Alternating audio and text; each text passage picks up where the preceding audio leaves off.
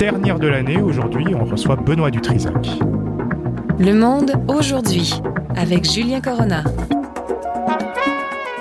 C'est la dernière émission de la saison et pour cette dernière émission de la saison, je voulais faire une revue de l'actualité de l'année, un peu discuter tranquillement de l'actualité de cette année avec quelqu'un que j'ai pu rencontrer il y a 2 semaines lors du party de fête de Québécois avec qui j'ai probablement discuté, je pense, pendant quasiment une demi-heure, une heure. Et c'était vraiment intéressant. On s'était promis un peu de se revoir, soit pour un dîner ou pour un dîner et pour aussi une émission, que ce soit chez lui ou ici. C'est Benoît Dutrisac.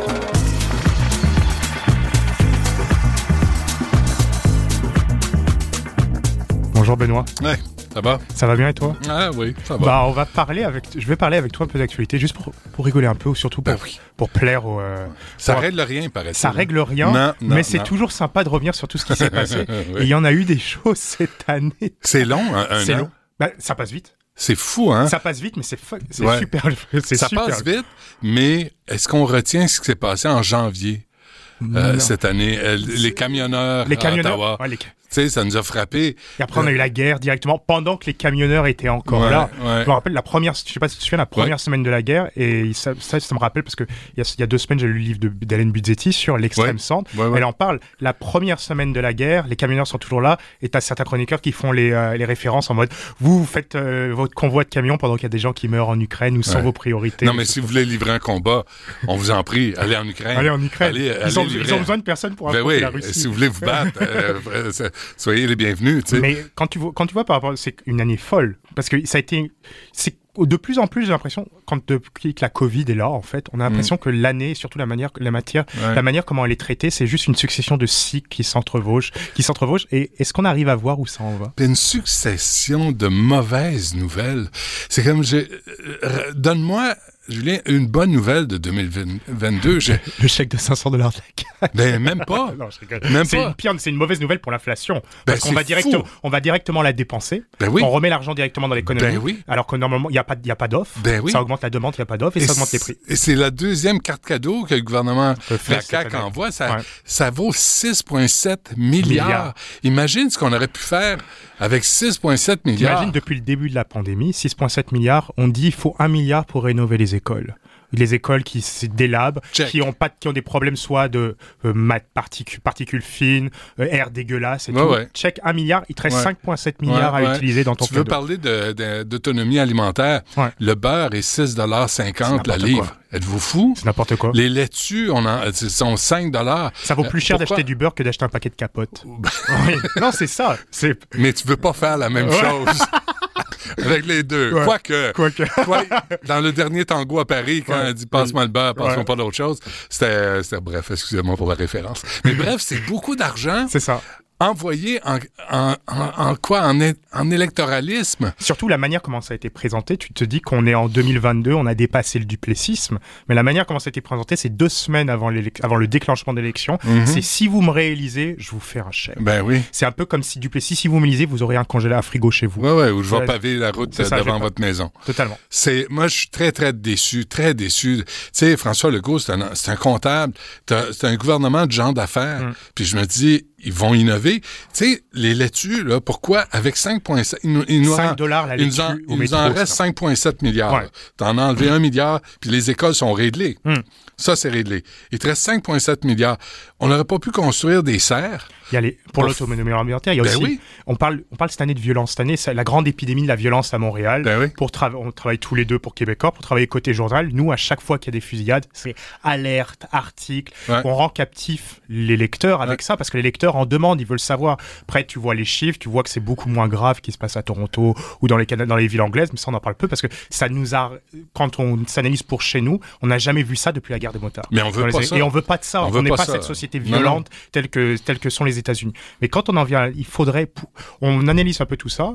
Tu te dis, avec la pandémie, il y a une hausse de la circulation des armes. Montréal est un peu devenu un asile à ciel ouvert dans certains endroits. Je pense que tu le vois quand tu vas à Cube Radio le matin avec la rue Sainte-Catherine à côté.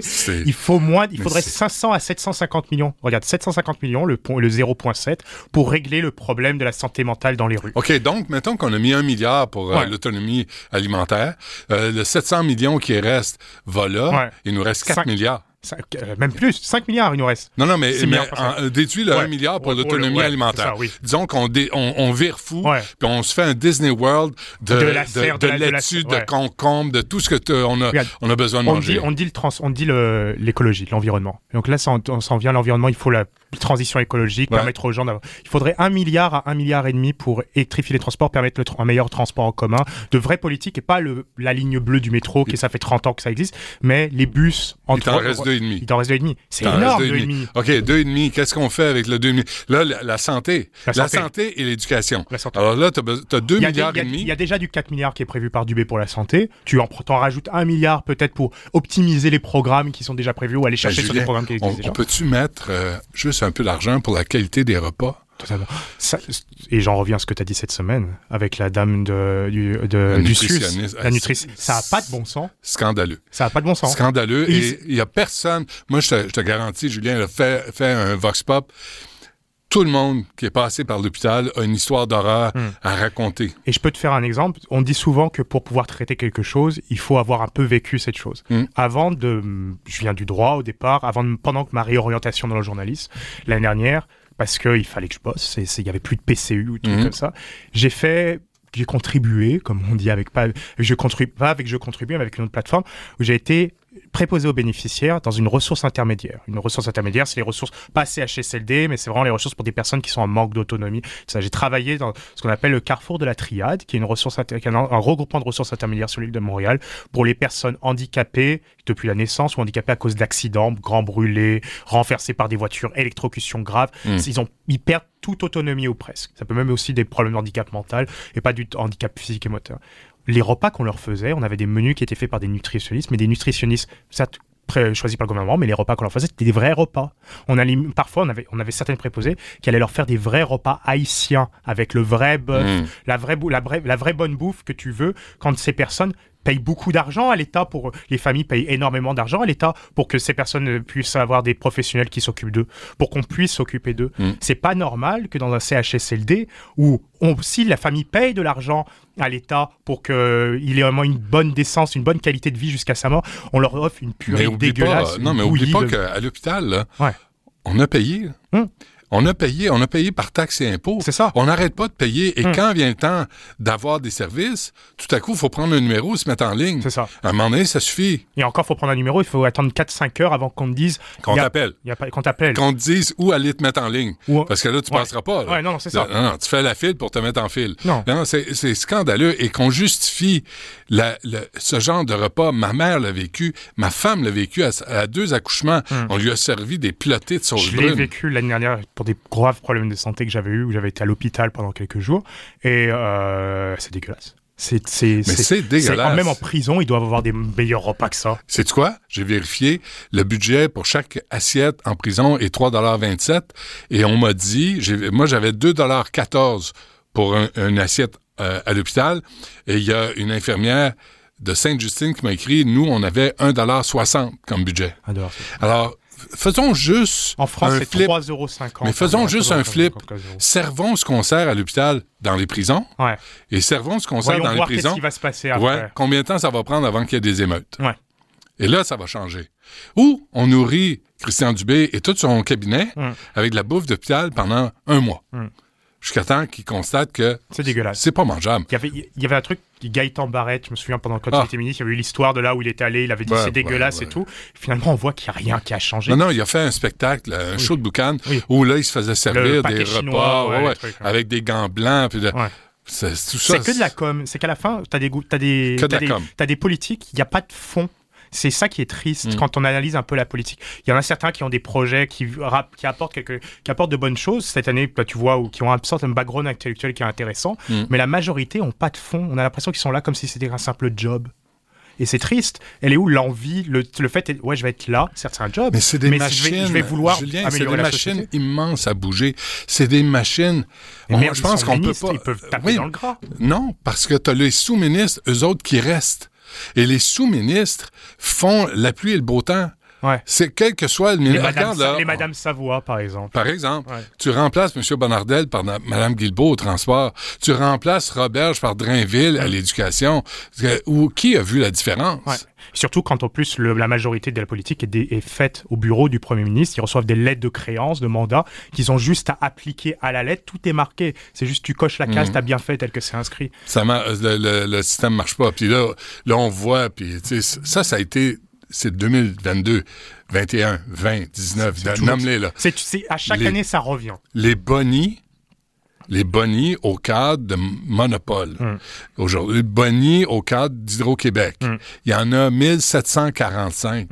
1745. Et c'est même pas, et c'est au-delà de 1745, c'est qu'on est en train de créer, à mon sens, avec ce genre de choses, une classe de déconnectés. Tu sais, on te dit... C'est un monopole. Une classe de déconnectés de la société. Ils disent, non, mais tout va bien, Madame la Marquise. Et pendant ce temps, les gens, on leur dit, soyez le ministre Fitzgibbon, mais faites attention à l'énergie, soyez... une classe de déconnectés. Faut se poser des questions sur ce qu'on appelle les gestionnaires, les cadres qui sont censés tout régler. 400 cadres à Radio-Canada? Putain, cette histoire. 400 cadres. Pour la fête des cadres où on avait un humoriste qui allait leur faire des blagues. Pour remettre en contexte. Si on peut appeler ça des blagues. Qui allait leur faire un spectacle humoristique de fin d'année, une sorte de partie de Noël pour les cadres. Et sa blague, entre guillemets, principale, c'était qu'il était étonné de se retrouver devant 400 cadres. 400 cadres pour gérer une société où on a du mal, où on doit mettre maintenant un petit mot. Vous allez peut-être débrusquer parce qu'il y a le mot en haine qui apparaît une seule fois dans l'article. Ils forment des comités, ils forment des réunions. Les cadres et les gestionnaires, moi, je pense qu'il faudrait commencer à revoir ça, à voir l'utilité. Les politiques organisationnelles. Qui décide de quoi et qui est assis sur ses mains et à quel point la machine se protège elle-même. Parce qu'il y a moyen de faire marcher la machine sans qu'il y ait un cadre pour un autre cadre, pour un superviseur qui est supervisé par 3 superviseurs et un référent. Il y a moyen de simplifier. Mais personne ne redevable, personne responsable, jamais. L'autre, moi, une des nouvelles, on parle du Montréal métropolitain parce que c'est le cœur économique du Québec. La semi-fermeture du tunnel de la Fontaine, qui est improvisée, qui est faite n'importe comment. M. Bonnardel et le MTQ a dit quoi? Ils avaient 4 ans pour préparer ça, même plus, et même le gouvernement d'avant. Ouais. Et tu sais, il y a des trucs, il faut se souvenir aussi sur le contrat du tunnel Pont La Fontaine, il est lié aussi au contrat du tunnel Ville-Marie. Les deux ont été faits en même temps dans les années 60. C'est des contrats qui sont liés avec tel type de carreaux, des contrats. Donc, on doit aller chercher tel type de carreaux pour respecter parce que ça a été fait dans le contrat des années 60. Mais on aurait-tu pu modifier un peu ça pour aller plus vite? On n'agrandit pas le tunnel. Là. Il y aura les mêmes problèmes de congestion, mais avec de la nouvelle céramique. Oh, c'est magnifique. C'est comme le métro, on a refait les stations, mais en fait, on avait juste fait un peu de nouvelle céramique. On change rien. Ouais. Et moi, ce qui me renverse, Julien, c'est qu'on a construit ça dans les années 60, avec une technologie des années 60, et ça va prendre à peu près le même temps, 3 ans. Ouais. Ça a pris 3 ans et demi à construire, ça va prendre 3 ans à rénover. Ouais. Avec la technologie du 21e siècle. Ouais. Alors, c'est comme quoi, on n'a rien appris? Non, mais c'est la question, c'est où est l'adaptation?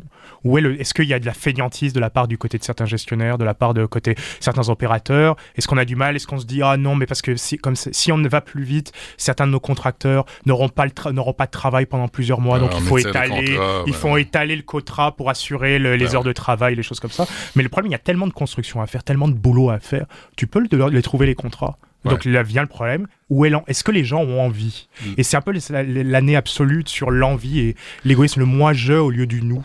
Mais aussi le nombre de chantiers à Montréal qui sont ouverts et qui ferment jamais. On ouvre les chantiers, mais c'est comme on les ouvre tous en même temps. Ouais. Au lieu de l'ouvrir, de le faire, de le fermer, t'en ouvres un autre.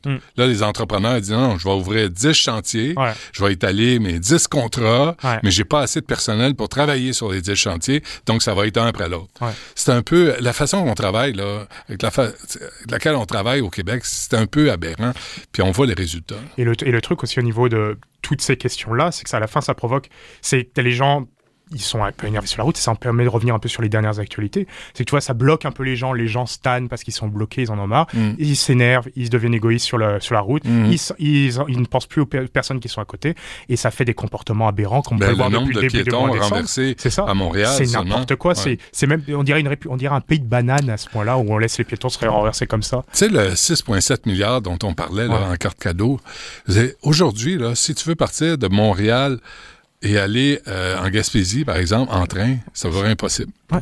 Il n'y a plus de transport. Là. En région, il n'y a plus de transport. Pour venir d'Europe, c'est un truc honteux. Ouais. Là, tu pourrais investir. Je dis, oui, mais non, mais le Canadian Pacific, il possède les rails. Mais construis tes rails. Fais tes propres lignes. Ça, c'est un bon truc de Québec solidaire d'avoir voulu proposer, et aussi du PQ, d'avoir voulu faire une vraie politique transport pendant la campagne, de proposer, on va construire nos propres lignes, nos propres compagnies, on a l'argent pour le faire, on peut le trouver. Des taxes, on peut aller chercher des taxes pour inciter les gens à abandonner trop la voiture pour aller vers les transports. Tu peux créer les liaisons. Et quand on voit comment ça marche en Europe, comment ça améliore la fluidité sur les routes, mais aussi les tu sais, t'as les maires de... t'as les maires de l'UMQ, t'as les maires de l'UMQ qui, à chaque élection, te disent améliorer les connexions entre nos villes. Ça va améliorer la croissance de nos villes, nos rentabilités financières. Le tourisme. On pourrait faire le tourisme autrement. On pourrait avoir un système ferroviaire qui fait le tour du Québec, et à chaque gare, tu peux louer une voiture, on pourrait faire autrement. C'est ça. Mais on n'a rien, tout ça. Alors, t'es 6,7 milliards pour combattre l'inflation. Ça vaudrait même pas, ça vaudrait 2 milliards à le faire. Québec solidaire avait... Ça dépend à qui tu donnes le contrat. C'est ça le problème. À quel crosseur tu donnes le contrat.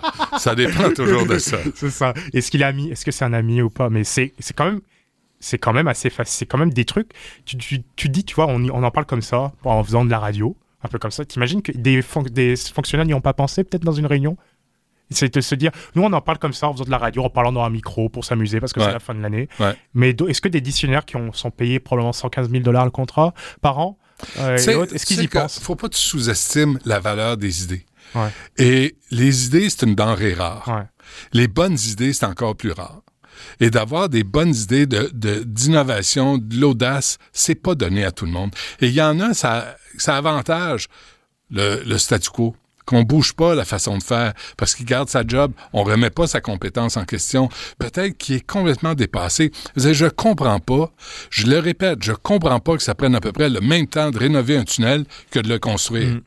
Avec 60 ans d'intervalle dans la technologie, ça me dépasse. Mais il n'y a rien qui se remet en question. Le ministère des Transports a dit, trouvez-vous un plan B. Et l'autre... Ça, c'est autrement dit, démerdez-vous. C'est ça. Et je me souviens, on le voyait un peu tous les deux dans chacun de nos médias. Mais les premiers jours, on était tous sur le terrain à voir. Cette personne a mis 1h30 pour traverser. On est dans le bus qui traverse, le bus gratuit qui amène au métro à Radisson. Regardez comme c'est incroyable et tout ça. Les voilà les plans B. On a Madame Mère Sourire qui est à côté du tunnel qui dit prenez les transports en commun. Et j'aime beaucoup quand je suis arrivé le surnom que donnait Pierre Falardeau à Madame David, Mère Teresa David. Et à cause de ça, j'appelle souvent Valérie Plante Madame Mère Sourire. Mais tu sais, Valérie Plante, elle dit pour les chantiers, il y a 75% des chantiers qui appartiennent pas à la ville. Encore cette semaine, j'ai eu ça comme réponse de la responsable des transports.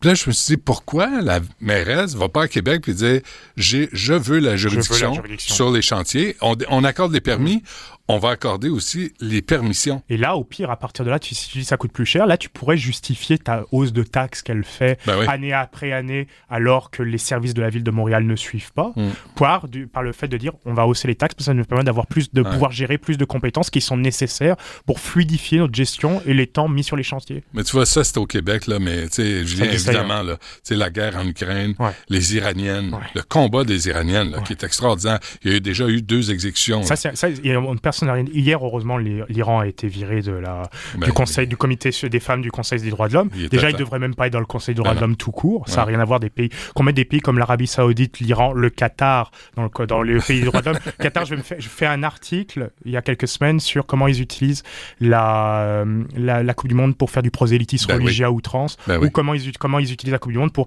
un gay. Je suis homosexuel, un gay qui va au Qatar, je mets Grindr pour trouver quelqu'un. Et autre, si c'est un Qatari ou si c'est quelqu'un d'un pays qui n'est pas occidental, c'est-à-dire faible au niveau du passeport, il se fait choper, il se fait mettre en prison ou en camp de rééducation Et on laisse faire ça. On dit rien. Et on laisse faire la FIFA dire, si vous mettez un drapeau coloré, drapeau arc-en-ciel sur votre montre ou votre bandeau, carton jaune ou expulsion et tout. Mais football is for everyone. Mais on a ce qu'on mérite, tu sais. On est tellement des guidounes. Ouais. On est tellement prêts à, tu sais, pour l'argent, prêts à faire n'importe quoi. Il y a un documentaire extraordinaire, malheureusement, sur Netflix, que je déteste, sur la FIFA. Oui, le FIFA. Oui, écoute, c'est pour comprendre comment... À quel point c'est une organisation corrompue. À l'os et au ballon. Ouais. C'est extraordinaire, la corruption, sans gêne. Mais sans gêne. Et tu vois pourquoi la Coupe du Monde s'est ramassée au Qatar au lieu que ce soit aux États-Unis. C'est ça. Et qu'ils l'ont donné après aux États-Unis en 2026 pour calmer les poursuites judiciaires. C'est ça. Ouais.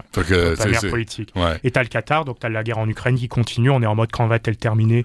Mais de quelle façon ça va se terminer? Ça va se terminer. On était en mode aussi, beaucoup de personnes qui commençaient à se lasser. Ouais, mais les aides, à cause des aides, on paye plus l'épicerie et autre chose. Moi, je suis en mode, quand je vois ce genre de réaction, je me dis, mais si vous laissez tomber l'Ukraine, à quoi sert quelle est la valeur de notre système, de notre démocratie? Et après, on laisse des personnes parler, te sortir leur mode, ouais, mais on est dans l'Ukraine, on est d'une cabale pédosatanique. On laisse ce genre de personnes parler, apparaître. Ouais. On va prendre l'exemple, pareil, les camionneurs, on allait interroger des cerveaux malades pour essayer de les comprendre et tout. Il y a bien un moyen d'ouvrir le micro pour permettre de pas faire croire que on est en mode non, on veut vous ignorer et tout, mais parce que vous êtes fous. Mais de l'autre côté, quand ça sort ce genre de choses, quand ça justifie ce genre d'atrocité, ce genre de crime, où est le discernement? C'est un peu l'année où, quand on suit l'actualité internationale, beaucoup de personnes se recroquevillent un peu, un peu comme un sentiment trumpien, on se recroqueville sur toi, un peu égoïste, sans discernement, mais je peux sans raison, aussi, rigueur. parce que l'Ukraine, c'est loin. Ouais. Puis, tu sais, le courage, c'est facile. C'est facile de le dire, mais il faut le faire. Mais envoie ton fils se battre là, et mourir, peut-être, là, pour la cause de... Reste en Ukraine pendant que ta fille se fait renverser à Montréal. Ouais, ça, c'est horrible. Mais c'est tout ça, tu sais. L'inverse. Hein. Non, ouais. Alors, tu sais, il n'y a pas de solution facile. Puis, tu sais, talk is cheap. Hein? C'est ça. Fait qu'on est assis ici, on a toutes les solutions.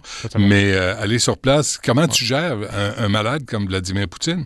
Comment tu gères ça? Tu le fais assassiner? Ça, c'est la question. Et en plus, ce qui est la CIA, surtout, qui t'appelle Vladimir Poutine, qui dit si vous balancez la bombe atomique, on vous fait assassiner. C'est-à-dire qu'ils savent comment le faire assassiner. Oui, mais faites-le. Mais faites-le avant qu'il appuie sur le bouton. Ben, il me semble. Pour sauver. Surtout, ils savent tout à l'avance, depuis le début. Mais tu sais, on peut pas appeler à l'assassinat de quelqu'un, c'est indécent, c'est insensé. Mais si on avait eu la chance de le faire avec Hitler avant la Deuxième Guerre mondiale, est-ce qu'on l'aurait fait? Savoir comment la guerre s'est déroulée, probablement. Les 20 millions de morts en Russie, les 6 millions de morts juifs, les gays, les communistes. Les tziganes, etc. Alors, est-ce que tu dis, est-ce qu'on attend ça? Qu'est-ce qu'on attend? Puis si on le fait avec lui, est-ce qu'on le fait avec l'Arabie Saoudite? Est-ce qu'on le fait avec la Chine? Ou que devient la limite? Et surtout, qui décide de le faire? Quand on voit en plus la moralité des raisons de combat, parce qu'on nous dit l'Ukraine défend la démocratie, son système, mais en fait, en vrai, ils défendent leur droit de vivre. Il suffit juste d'aller sur Twitter, voir les comptes qui juste répertorient simplement qu'est-ce qui se passe à la télé russe. La télé russe, c'est on combat contre l'antéchrist, on veut quand ils disent dénazifier les Ukrainiens, c'est les assimiler ou les exterminer, faire des procès staliniens, et non, on va pas se contenter de tout ce qu'on a pour l'instant. Il n'y a pas de nazis chez les Russes, hein? Oui. Non. C'est tous des enfants de cœur et des scouts. Ils sont magnifiques. Mais c'est ça. Et là, le dernier sujet, mais on n'en a pas parlé, mais c'est un peu... Toi, tu dis il faut abandonner, ça sert à rien, mais c'est la langue française cette année. La langue française cette année. Tu sais quoi? J'ai écrit un roman publié en 1997 que j'ai retrouvé, que j'ai pas loin. Ouais. Et je me suis rendu compte qu'il y a 25 ans, j'écrivais que la prochaine question référendaire devait, je me souviens pas du mot à mot, là, mais si vous refusez d'être indépendant, si vous refusez que le Québec soit indépendant, le lendemain, 24 heures, le Québec devient unilingue anglophone. On arrête de perdre de l'argent. On est les plus pauvres. Pourquoi? Parce ça se passe en français. Toi, tu vas devenir multimillionnaire animateur de radio. Moi, il est trop tard. Ma carrière est finie. On va s'ouvrir sur le monde. Puis, il y a des fois, je me dis, entre un imbécile qui parle français et un savant qui parle anglais, lequel je préfère? Moi, le truc qui me sidère totalement dans le débat, je viens de France, pour venir de France, c'est quand t'entends certains néo-progressistes, multiculturalistes qui vont me dire que vouloir protéger le français, c'est raciste. Ben oui. C'est ce genre de choses. Mais on est des nazis, on est des racistes, on est des xénophobes, des islamophobes. Sors-les tous, Julien. L'inversion c'est n'importe quoi. Il suffit juste d'aller sur les réseaux sociaux, voir les quels points. Mon Dieu, ce que vous faites là cette semaine, Trudeau qui te sort en plus. Oui, mais pas Trudeau, Marc Garneau qui te dit que nous sommes là pour empêcher le Québec de détruire sa minorité anglophone. J'ai participé à un livre il y a quelques années de droit linguistique avec Éric Poirier, des gens qui ont travaillé avec Simon Jolabarrette sur les droits linguistiques en général et comment la protection du français doit rentrer, surtout à l'échelle canadienne.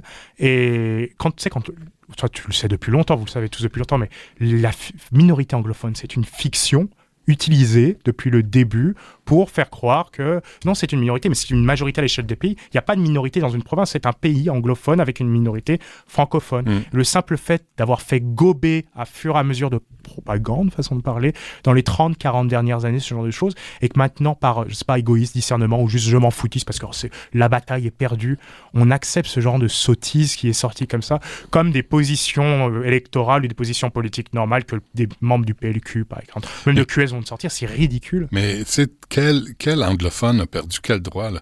Ils ont un système de santé, ils ont des médias, des journaux, des télés, des radios, ils ont tout ce qu'il faut là pour être heureux. Et j'ai déjà posé la question à Marlène Jennings, qui était à la tête du Québec Community Network. Non, le Québec Bashing. Community Bashing. Groups Network. Et puis, je dis, mais qu'est-ce qu'on peut faire pour vous rendre heureuse? Moi, j'aime pas ça, savoir que vous êtes malheureuse. Moi, je vous aime, j'aime les anglophones, je suis allé à l'école anglaise. Mais qu'est-ce qu'on peut faire de plus? On peut arrêter d'exister. Quelle a été sa réponse? Je ne sais pas. À ce jour, je ne le saurai jamais. Ouais. Je ne sais pas ce qu'ils veulent. Je ne sais pas ce qu'ils veulent de plus. Tu sais, ils ont des écoles. On a aboli les commissions scolaires en français. Mais on leur a laissé pour eux. Ben oui. Ouais. Alors, qu'est-ce qu'on peut faire de plus? Tu sais, si vos télés anglophones sont plates, c'est pas de notre faute. Si vos lectrices de nouvelles sont ennuyeux, c'est pas de notre faute. Ils préfèrent regarder Fox News que regarder leur télé. Ah non, ils préfèrent regarder Global et CTV, tu sais, que regarder ce qui se passe au Québec. Ouais. Parce que eux autres s'occupent du Canada, eux autres vivent au Canada, que de temps en temps, il y a une nouvelle au Québec, mais essentiellement, Canadian News. Je vais prendre l'exemple parfait, c'est quand il y avait eu Guy Nantel qui est allé faire son Vox Pop devant Dawson, et c'était c'est presque tragique. C'est tragique. Et c'est un peu ça serait un peu le mot qui caractériserait l'année 2022. C'est tragique. Et malveillant. Guy est malveillant. Il le dit lui-même. Il dit, moi, je suis malveillant. Je prends les pires, je prends les plus drôles. Guy est là aussi, autant pour nous titiller, pour nous allumer, pour nous réveiller, que pour nous divertir aussi. Il fait un excellent travail. Merci beaucoup, Benoît, d'avoir été avec nous. Merci à vous, M. Corona. Ça a été gentil. Bonne année. Merci, bonne année à toi. 2003 sera meilleur, souhaitons-le pour tout le monde. On l'espère pour tout le monde. Merci à toi, Benoît.